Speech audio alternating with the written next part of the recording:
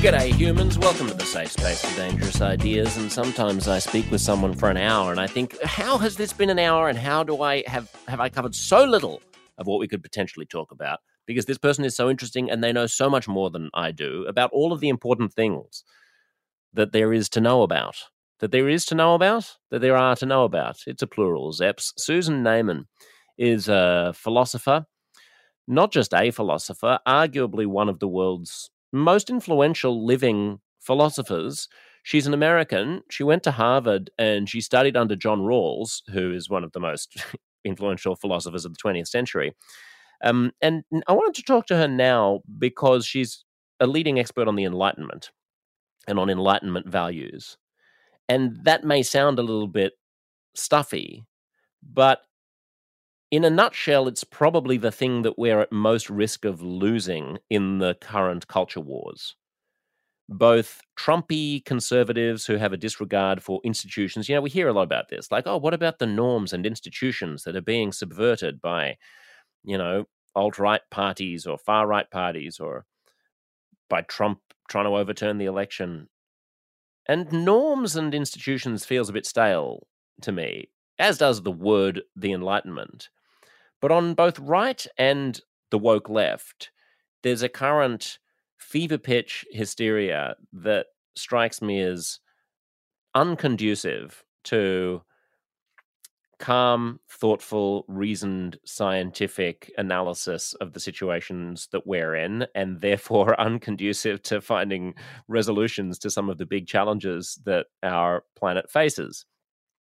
Be they social and political ones or environmental ones like climate chaos. We're just not doing a very good job of having the big conversations that we need to have in the kinds of ways that very smart people would want to have them.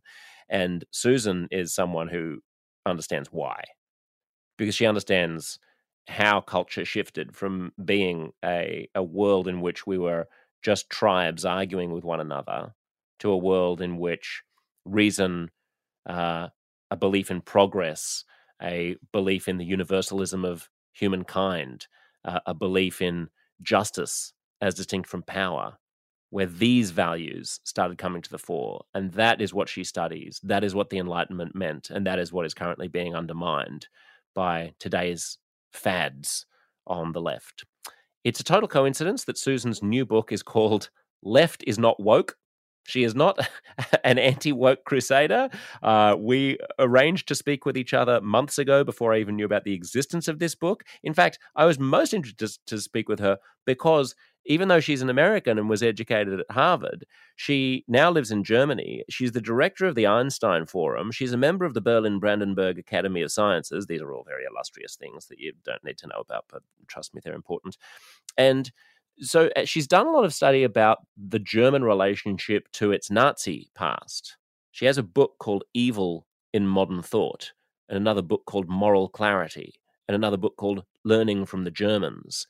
And at a time when we're all trying to wrestle with the sins of our forefathers, I thought it would be useful to go to ground zero of national guilt, Germany, and hear from an expert on moral clarity and the Enlightenment about how that country has dealt with it.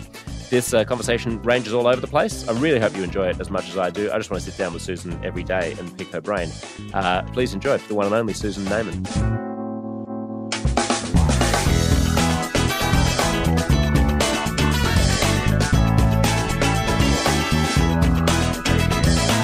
About the general values of the Enlightenment, I want to talk about national guilt because I don't know if you're aware but this year Australia is going to vote in a referendum to amend the Constitution to recognise Indigenous and First Nations people, and so there's a lot of conversation here about what will that mean, recognition. I know that there are things going on, but so there'll be a couple of parts to it. The most important one being that it will establish an assembly of First Nations representatives who will debate and then advise Parliament on bills that may impact First Nations people. So that's called The Voice, basically a way of providing an institutional and constitutional forum through which First Nations communities can advise Parliament. And then it'll just remedy the fact that there's no mention in the Constitution of the fact that this landmass had been inhabited for tens of thousands of years prior to the 1780s. So those are the two things. And needless to say, that has sparked a conversation about some of the First Nations groups say we shouldn't be given an assembly until we have a treaty, and we've never ceded sovereignty to this land. So the sort of the more extreme voices on the Indigenous side will say this is window dressing. What we actually need is a treaty. And then the opponents on the other side will say, why are we creating what smells a lot like another chamber of parliament, essentially, for one particular identity when the majority of Australians have arrived since the Second World War anyway, and we're a multi-ethnic melting pot. And so this runs counter to small L liberal ideals. And then behind it all, I feel there's a backdrop of what exactly do the descendants of people who were colonizers owe to the descendants of the colonized?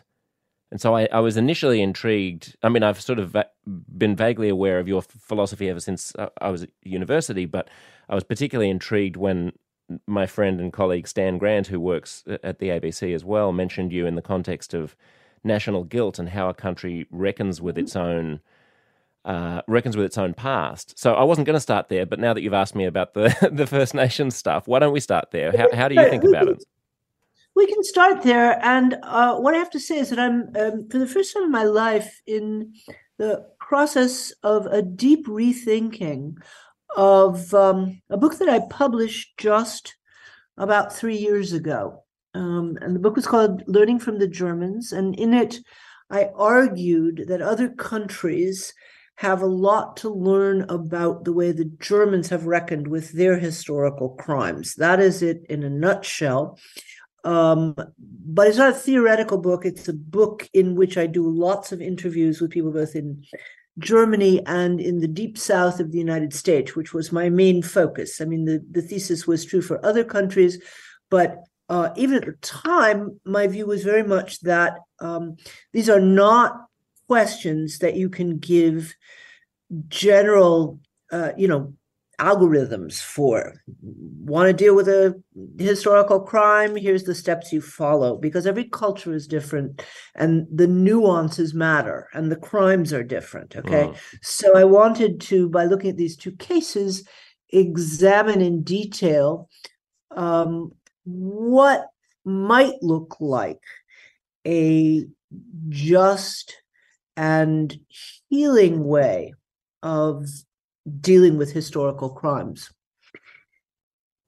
This has never happened to me before. This is perhaps the danger of philosophers getting involved in, very, very timely topics. But in fact, as I keep quoting my late friend Tony Judd, the historian, who in turn attributed the quote to somebody else, doesn't matter who, when the facts change, I change my mind. What do you do, sir? And the facts have changed both in internationally, I think, as well as in Germany. My main focus has, there's only a number of countries you can follow at once. So sure. But what's the change, Susan? So the change is that I think, certainly in Germany, historical reckoning has gone haywire. And Germany's focus on its own crimes have been so intense that they have forgotten to look at the present of two countries that are extremely important to them and important politically at the moment. One is Russia, and the other is Israel. People have been asking themselves a lot. There's been a lot of hand-wringing and chest beating. Why didn't we see what Putin was doing earlier on? Yeah. And there's a simple explanation, which I must say the media always loves cynical explanations. I don't, which says, well, the Germans were lazy. They were living on Russian gas. And some of them were getting rich on deals. This is true of our ex-chancellor Gerhard Schröder. It is not true of the majority of Germans who were arguing that, after the Crimea, we shouldn't exaggerate too much. There's an enormous amount of German guilt also towards Russia.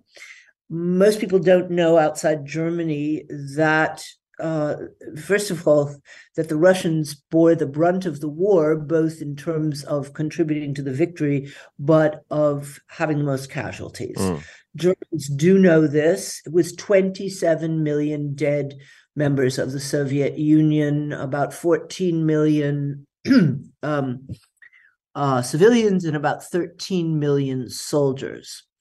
Now, many of those people were, of course, Ukrainian, but at the time, that wasn't a distinction that anybody was paying attention to. And so the feelings of good Germans, I'm not talking about people who weren't, sensitive or didn't care, was we owe the Russians something. We devastated their country. I mean, it wasn't only the 27 million people killed, it was the basically laying waste to all the territory from Belarus to Moscow. Yeah. Okay. Tremendous amount of damage. And so the focus was on what the Germans had done wrong 75 or now going on 80 years ago, rather than what Putin was doing, since 2014 or even earlier. Okay. And the same problem is even clearer with regard to Israel. Understandably enough, and this is something that I have praised and seen as mostly a unique and important historical development, Germany has focused on its crimes towards the Jews. It didn't want to initially. Certainly West Germany didn't want to. It took about 40 years for mainstream society to stop feeling as if they had been the worst victims of World War II.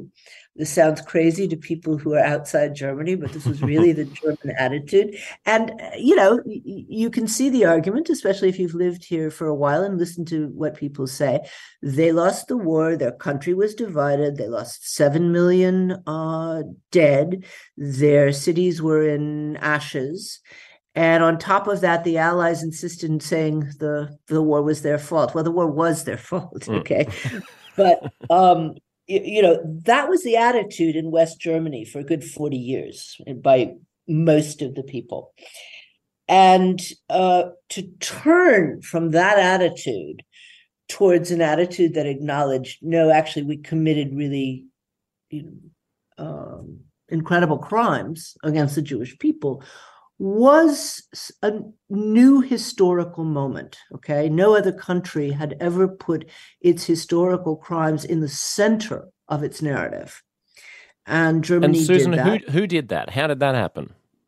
Yeah, it's a great question, and it doesn't have a simple answer. First of all, there were groups in civil society, artists, intellectuals, church groups, who pushed for this for quite a long time.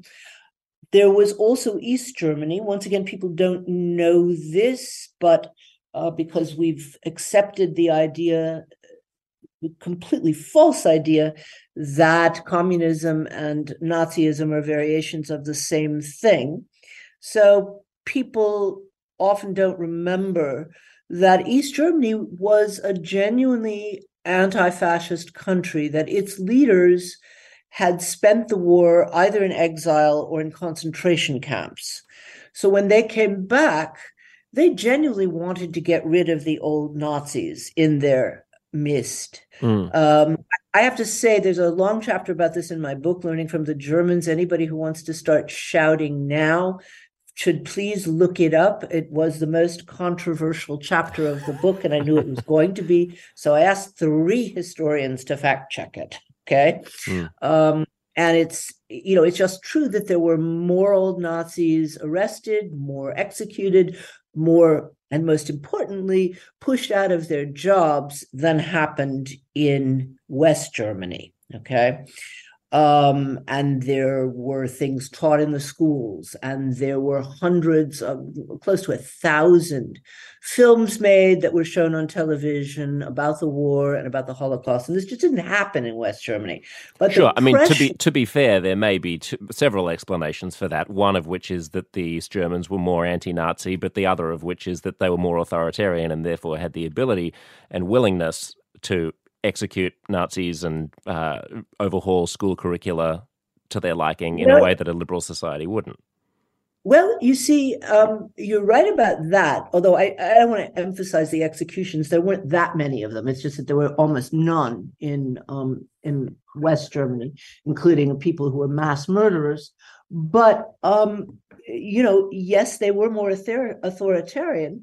But what you have to ask yourself is, in a society which had lived for 12 years under Nazi propaganda, wasn't it right that the state should take over and take a very hard line and say, no, this is not what we want you to believe? And I think that they should have taken a hard line. In any case, to get back to your original question, yes, the anti-fascist move was sometimes instrumentalized by the East Germans, no question about it. But most governments instrumentalize their ideology. And the fact that they kept saying this, and it was getting out, over the wall, et cetera, did have an impact on West Germany, even though West Germany wanted to dismiss this as propaganda. So you had kind of two forces, one from West German civil society, another from East Germany, which was holding, trials in absentia for some of the main figures in the West German government whose Nazi past had been covered up. You had a lot of different influences. The student movement of the late 60s was terribly important. And at a certain point, the weight of the accusations, we have not dealt with our Nazi past, became too much for people to bear. And there is a point in German post-war history, 1985, where you can say that things change because the president is different from the chancellor, doesn't have much political power, but has a great deal of influence, and moral influence in particular, gave a speech that was much heralded as a kind of watershed, where he sort of began by saying, yes, I know we all suffered during the war, but other people suffered more and it was our fault. Again, I was in Berlin at the time and I thought, isn't this just like saying water is wet? Why does it need to be said? This is how I often feel, Susan. I lived in New York for 12 years for most of my adult life, and the conversations with people. I had a roommate who was from the Deep South, and conversations about slavery were quite eye-opening. Like I thought, he thought it was a really interesting and progressive thing to say that slavery was bad. And I was like, isn't that the first moral? Isn't like that the most obvious moral question? Like that's 101. Well, unfortunately, what I did when I was writing this book was to compare what Germany had done and what was still the case in the United States, focusing on the Deep South. And you'd be amazed. I was doing this research in 2016, 2017, spent about half a year there. You'd be amazed at how many people also still think it's progressive to acknowledge that it was bad. And just to, Susan, so when this was all happening in Germany and the center of gravity was shifting from a persecution complex to a recognition of the gravity of what the nation had done, the pushback to that, was there an analog between that sort of pushback? And I'm just thinking about the fact that at some point we will talk about wokeness, and I'm trying to get in my head the pushback that one hears now against wokeness or Black Lives Matter or First Nations issues in Australia, I mean, I'm talking about Black Lives Matter in America, is we don't want to have a sort of black armband view of our own history. You know, we are not an irredeemably white supremacist society. There are good things about our past as well. So, like, what form did that instinct take in Germany?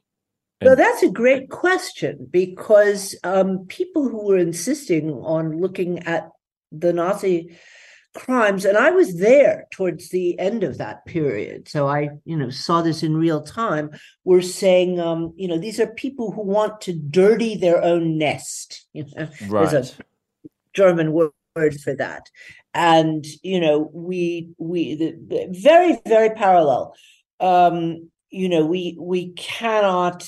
We cannot bring these things up. It's an insult to our parents, who were, after all, only defending their homeland. I mean, you got people arguing that up into about 2000. It's quite extraordinary. So yes, there was a lot of pushback and a lot of hostility.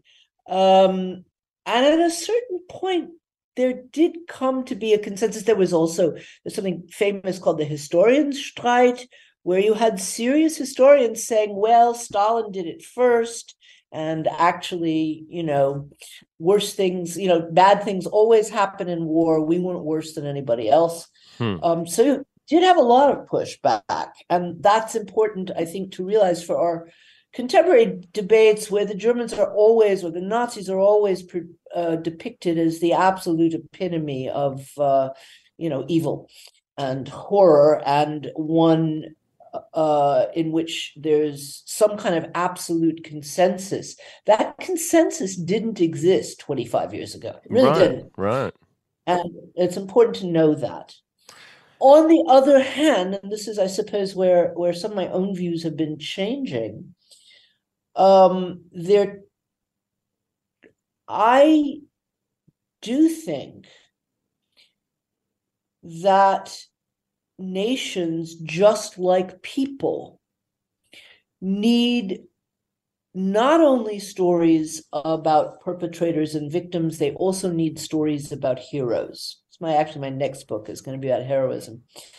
And I think of this a bit in the way that I think of people coming to terms with their personal history. Unless you're really unlucky and you came from a deeply abusive family, part of what it means to grow up is to sift through your own childhood memories and your understanding of what your parents did and what they gave to you, because we're all helpless, basically helpless. The first 18 or 20 years of our lives, we have to take whatever frameworks our parents give them. And growing up is about looking at those and thinking, you know what, that I wouldn't have done and don't want to pass on to my children if I have some. But there are other things that I'm proud of and I'm glad my parents gave me. And I really look at national reckoning as very, very similar. I think that if you can't do some of that, if you can't find something in your national history that you want to take as your own, you're going to be in a lot of trouble. And I think most nations, however much violence and injustice they usually have a fight against injustice. And those are the kinds of examples that we can look for. So, I mean, I certainly wouldn't go all the way back to saying, Ron DeSantis in America, say, shut the doors, no Black history, no, whatever. These are not subjects that we want children to learn. They're not things in our national history that we want to emphasize. I think they need to be learned rather than swept under the carpet and acknowledged. And I think that's part of a process of creating a healthier society. But when that's all we talk about, when all we talk about is trauma, there's a problem. Right. I mean, and at the risk of caricaturing DeSantis and conservatives in America, I'm always cautious of us not creating a a liberal bubble in which we caricature the points of view of our enemies. I mean, I think that the more reasonable.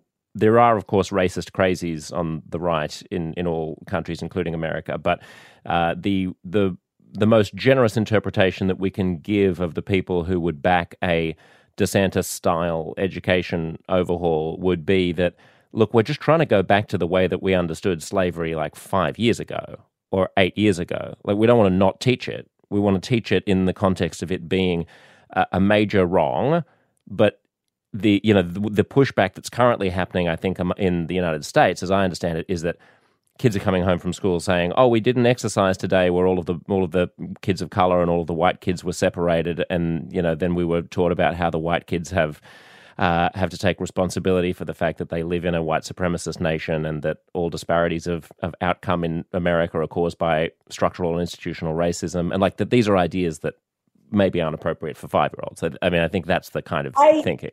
I would be really suspicious. I mean, I know these claims are made, but I'd be really suspicious if that had happened with 5-year-olds or indeed even 10-year-olds. Okay. Yeah, I don't know. I haven't done investigative research into it, but that's the rhetoric that you hear at the school board meetings and so on. Nonetheless, we don't need to go down that rabbit hole. So the question becomes, at what point? I have a sense, and I think a lot of centrists have a sense, that we're at some sort of a tipping point in the woke culture wars where the fixation on the wrongs of the past has become counterproductive in our ability to come together and get big things done.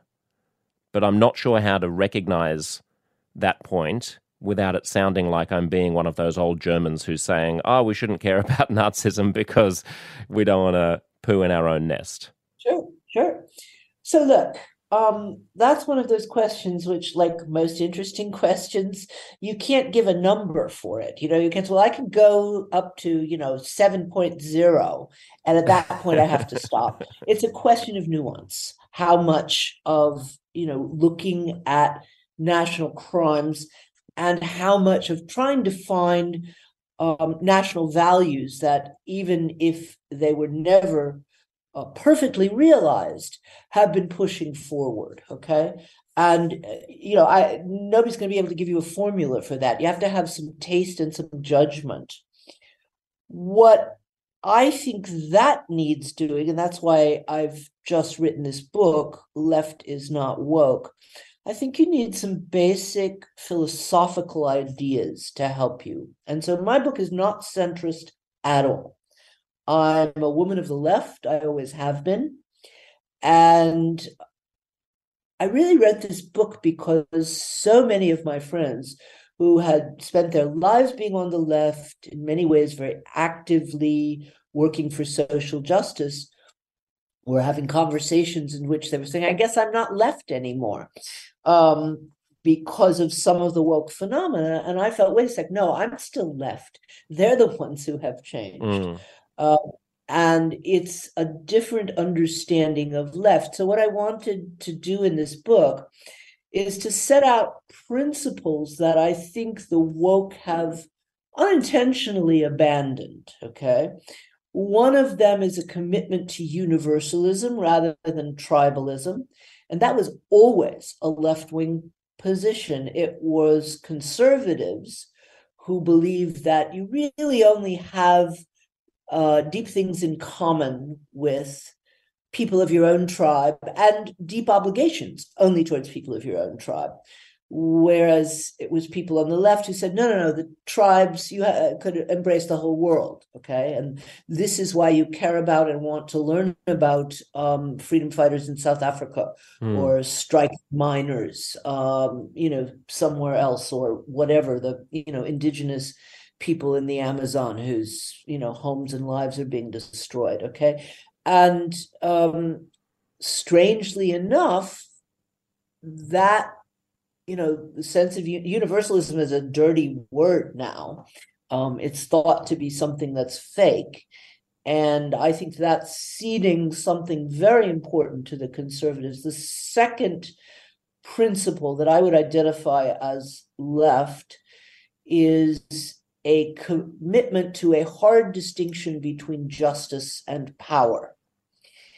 And, that's a distinction that we can get quite cynical about, because so many claims that are dressed up as claims to justice turn out really only to be a power grab. We all know this. We all have examples of this from, sort of ordinary politicians, but you can also see historical examples. And of course, once again, it's often true that people make claims, about justice that turn out to be hypocritical and,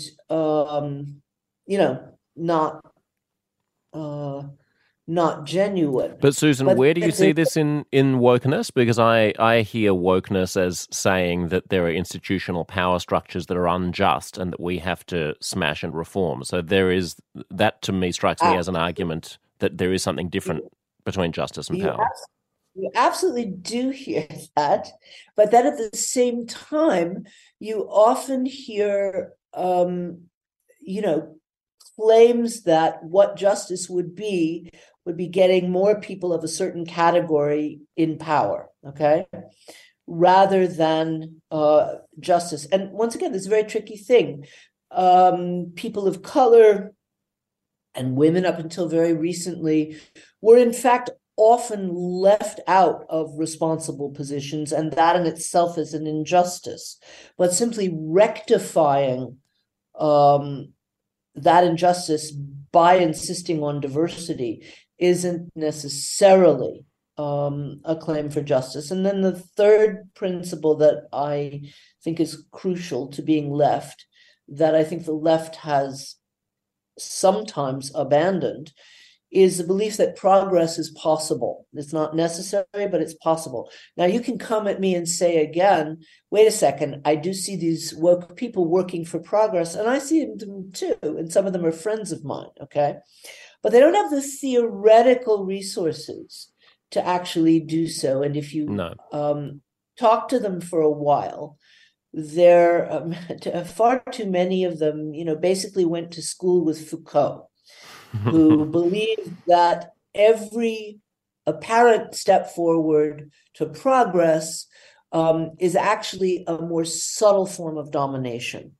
And that way of thinking has gone so deep into the woke left that, it undermines the genuine work that some activists really want to be doing towards progress. Now, all of those three principles could also apply to most liberals. But there's a fourth principle that I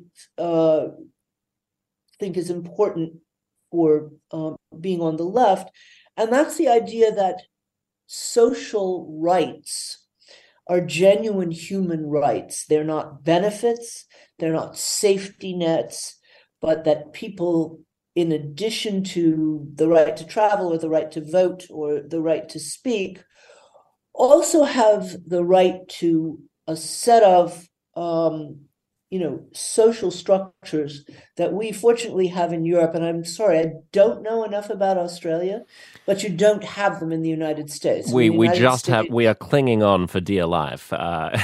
Yeah, we do. We are closer to the Western European model than the American model. I mean, think Canada. Yeah. Think Canada, basically.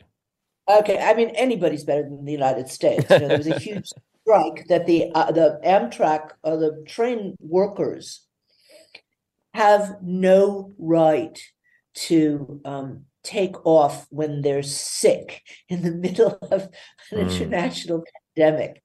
And when I tell this to people in Europe, they look at me as if I'm mad. So anyway, that's, there was a Universal Declaration of Human Rights signed by most countries of the world in 1948, and no country has ever completely instantiated them. But if you're on the left, you believe that,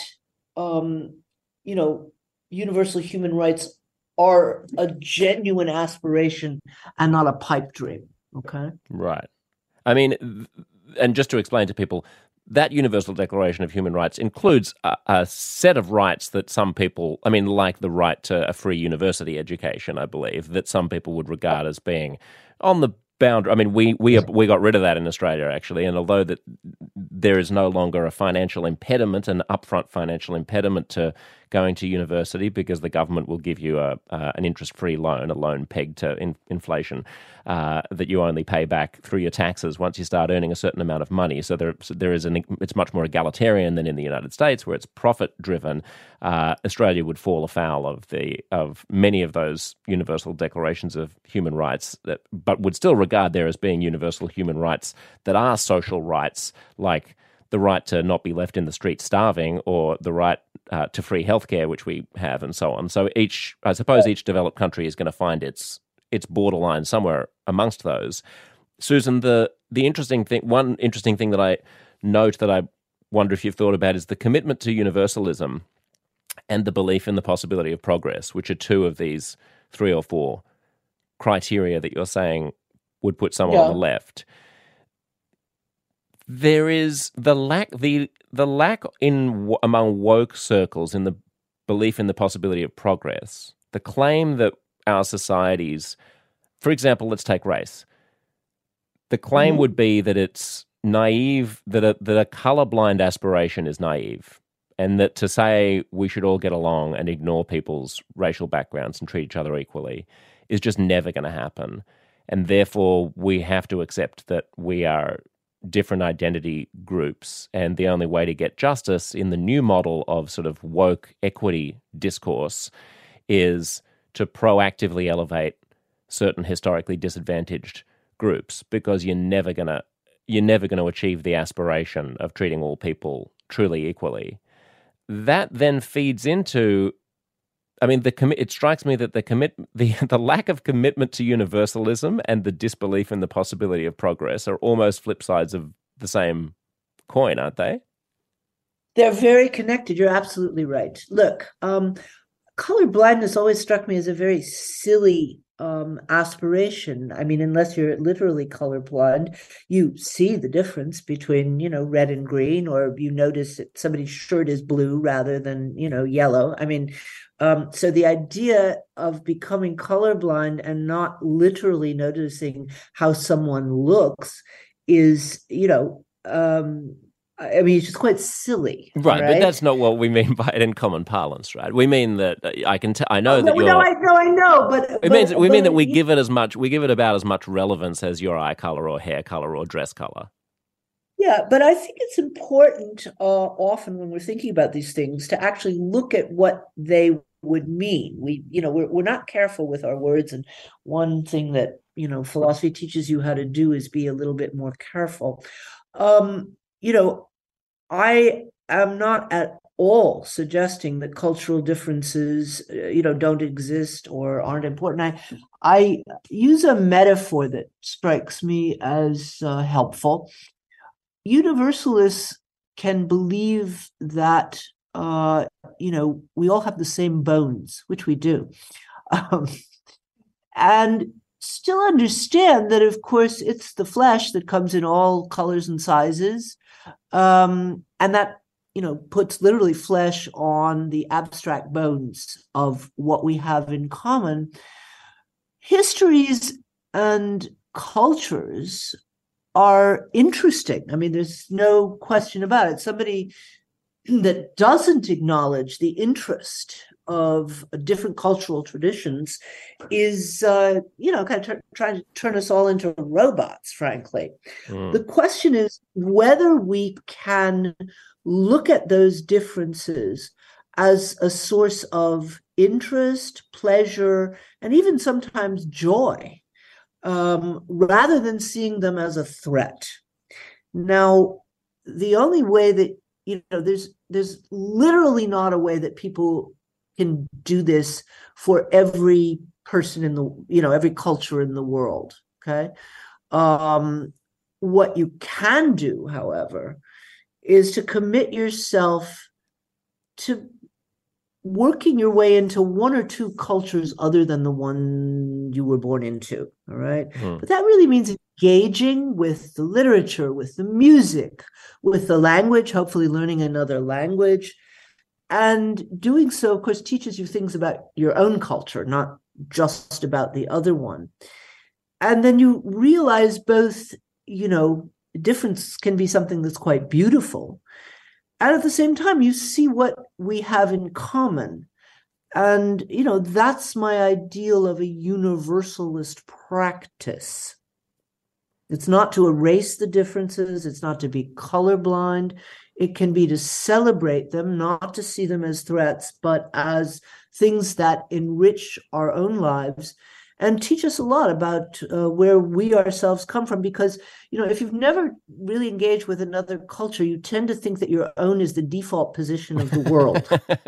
We all do.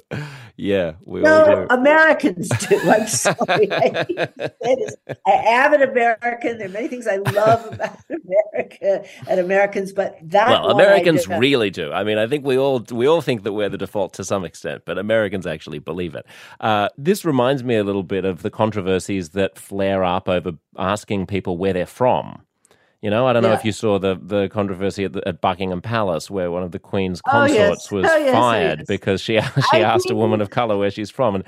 And, yes, I understand what you're saying about colorblindness. When you put it that way, I get that, of course, we should have a natural curiosity and affinity towards diversity. I mean, when I was raised in the school system in Australia, which is such a multicultural and such a new and young country, such a migrant country. I mean, my dad came on a boat as a refugee from the Second World War, so that's the tale of so many Australians and so many people who'd fled Vietnam or Cambodia or wherever.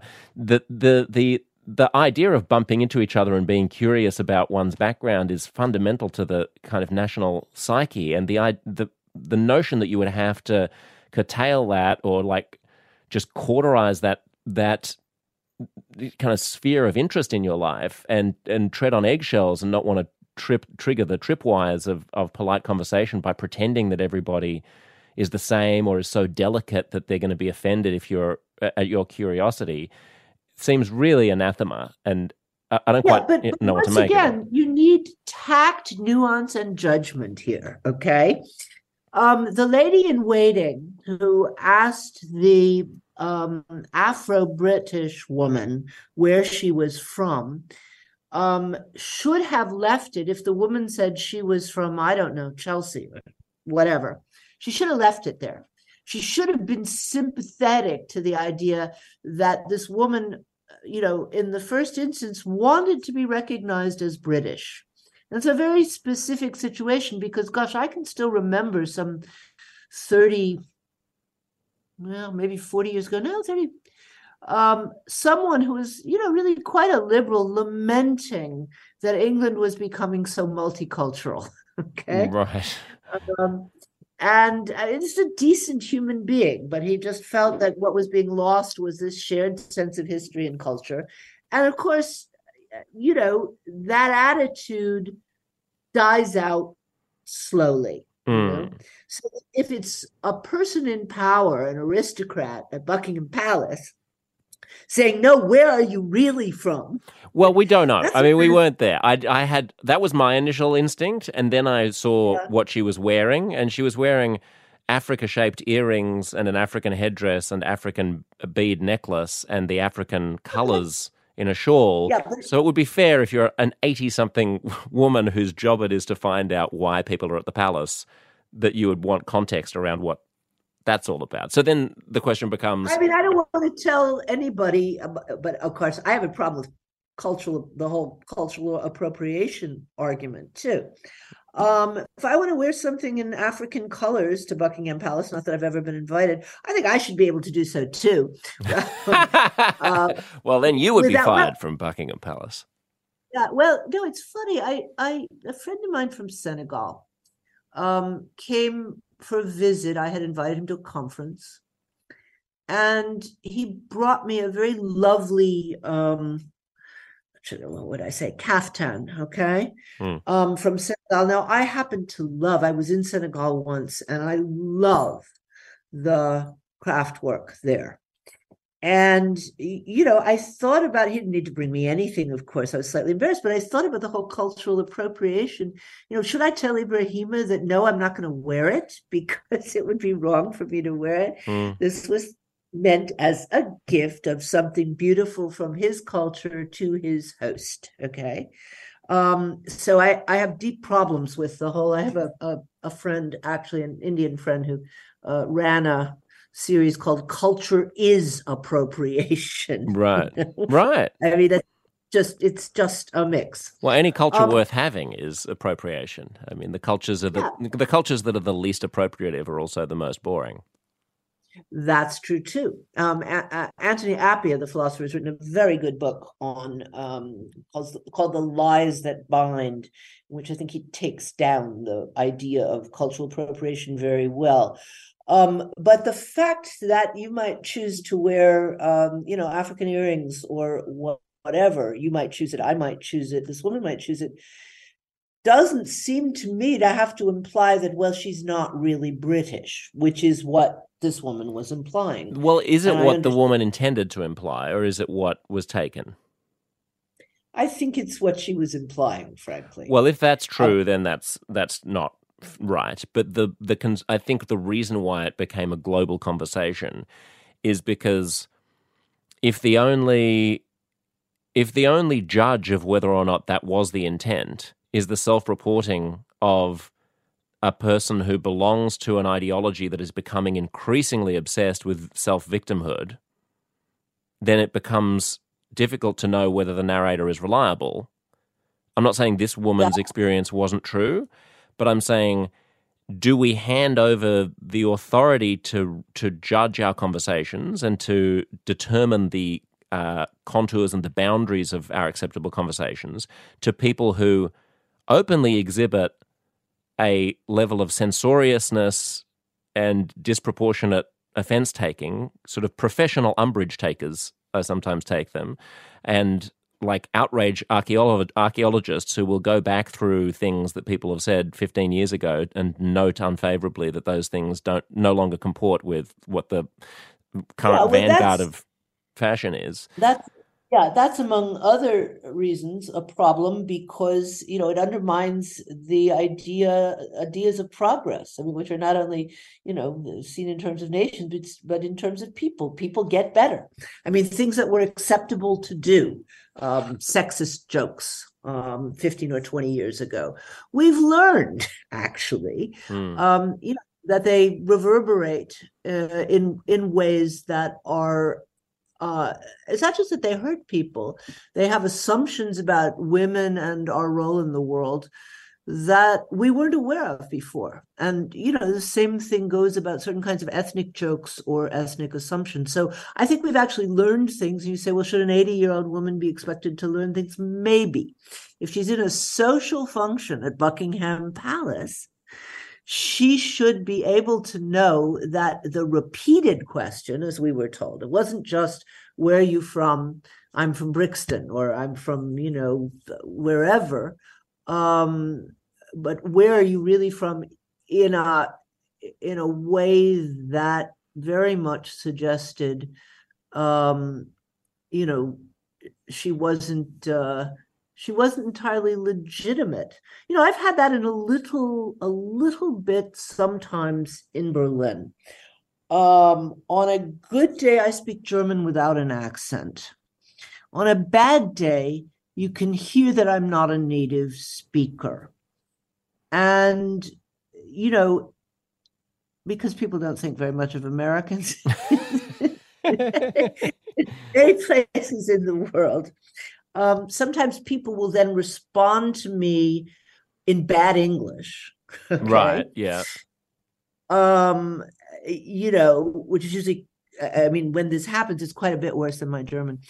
But then they will also, the where do you come from is not meant as an expression of genuine interest. It's right. meant as a, you don't really belong here, do you? Let me assert my authority here. So do we just have to trust the reporting of the person who's detecting that in the question? Of course not. People make mistakes, and they do it. You're right. There's a certain status I mean, you in. say, of course not, Susan, but I think the consensus now in what wider society would be that yes, you do. That if, I mean, most of my friends on the left would say that if a person of color interprets something that is said as being racist, then it is by definition racist. That is what the definition of racism is. If a woman, perceives something as being sexist, you don't get to say, "Oh, I didn't mean that as being sexist." Like that, it is sexist by virtue of the fact that a female found it to be sexist. And you can go, but if a gay person finds something to be homophobic, you have done the wrong thing. You don't get to push back and be like, "Oh, I didn't mean it like that." Like we're over that whole conversation. That would be the Well, I consensus know. attitude. I know, and I actually don't think any of us is infallible. I think we're all, able to, we make mistakes, we misinterpret things. All right, um, and the as people pointed out in the Me Too debates, believe women. Well, there are women who get it wrong. I think there ought to be, just because historically it has been so much in the other direction, I think there ought to be the first assumption that if a woman says a remark is sexist or a person of color says it's racist, I think it should be incumbent on us to consider whether it is, all right? Mm. Um, and, not to immediately say, well, that wasn't what I meant. There's a nice German saying, the opposite of good is good intentions. Intentions really don't count for everything. Okay. So, No, but they you count know, for something, and they don't seem to count for anything in the current woke climate. it's a problem. I agree with you, but they don't count for everything. No. And, if we have learned in the last 5, 10 years that we need to examine things other than just our intentions, that's a good thing. Okay. But I agree with you. If they count for nothing whatsoever, we're in trouble. Yeah, and when you say we need to account for more than just our intentions, that's a good thing. I would agree up to a limit, and then there comes a point at which it ceases to be a good thing when it serves only to impede honest and open and frank and rambunctious and spontaneous conversation and leads to a climate in which everybody is constantly terrified of accidentally saying the wrong thing. I mean, there was a So lot I of, don't know you, and I yeah, can't even see you. yeah. So I can't get a sense of you. I don't know what you count as rambunctious. We may have different ideas of rambunctious. Some people's rambunctious is, in fact, my idea of offensive. All right. Um, this is going to sound, I'm going to, repeat myself again. And I understand that people get frustrated because they'd like to have a recipe. It's a matter of reflection, self-reflection, and trying to have a sense of the person that you're speaking to or speaking with. I mean, that's the aspiration, and yet it's difficult to retain that good faith when one feels that there is an ideological barricade that is being manned intentionally to try to catch people out. This is the professional umbrage taking that I'm talking about, that I think that people feel in workplaces and HR departments and in mainstream media and broadcast media and so on, that there is a narrative script that if you stray from too far, the wolves are there at the door waiting to take you down, and they're not going to really give a shit whether or not you were trying to be a nice person and self-reflective. If you say the wrong word, then they're going to be on you. It definitely happens. I'd be silly to deny it. It's happened to me. And I do think it's a problem. It's not really the subject of my book, but it is something that I've been thinking about, that I've experienced myself, and that everybody I know, frankly, is concerned about. And I don't mean,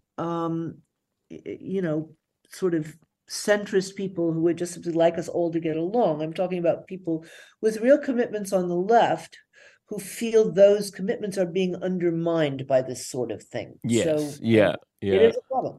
Susan, I want to ask you a final few questions just for our paid subscribers, because you're an expert on the Enlightenment specifically, and I want to know how the Enlightenment is going in the 21st century. So if you are listening to the free podcast, I hope you enjoyed this chat. You can subscribe at the link in the show notes, and if you are already a paid subscriber, you are doing God's work. Thank you. Susan, the Enlightenment, you're an expert on it. How's it going? Great question. Look, one of my biggest problems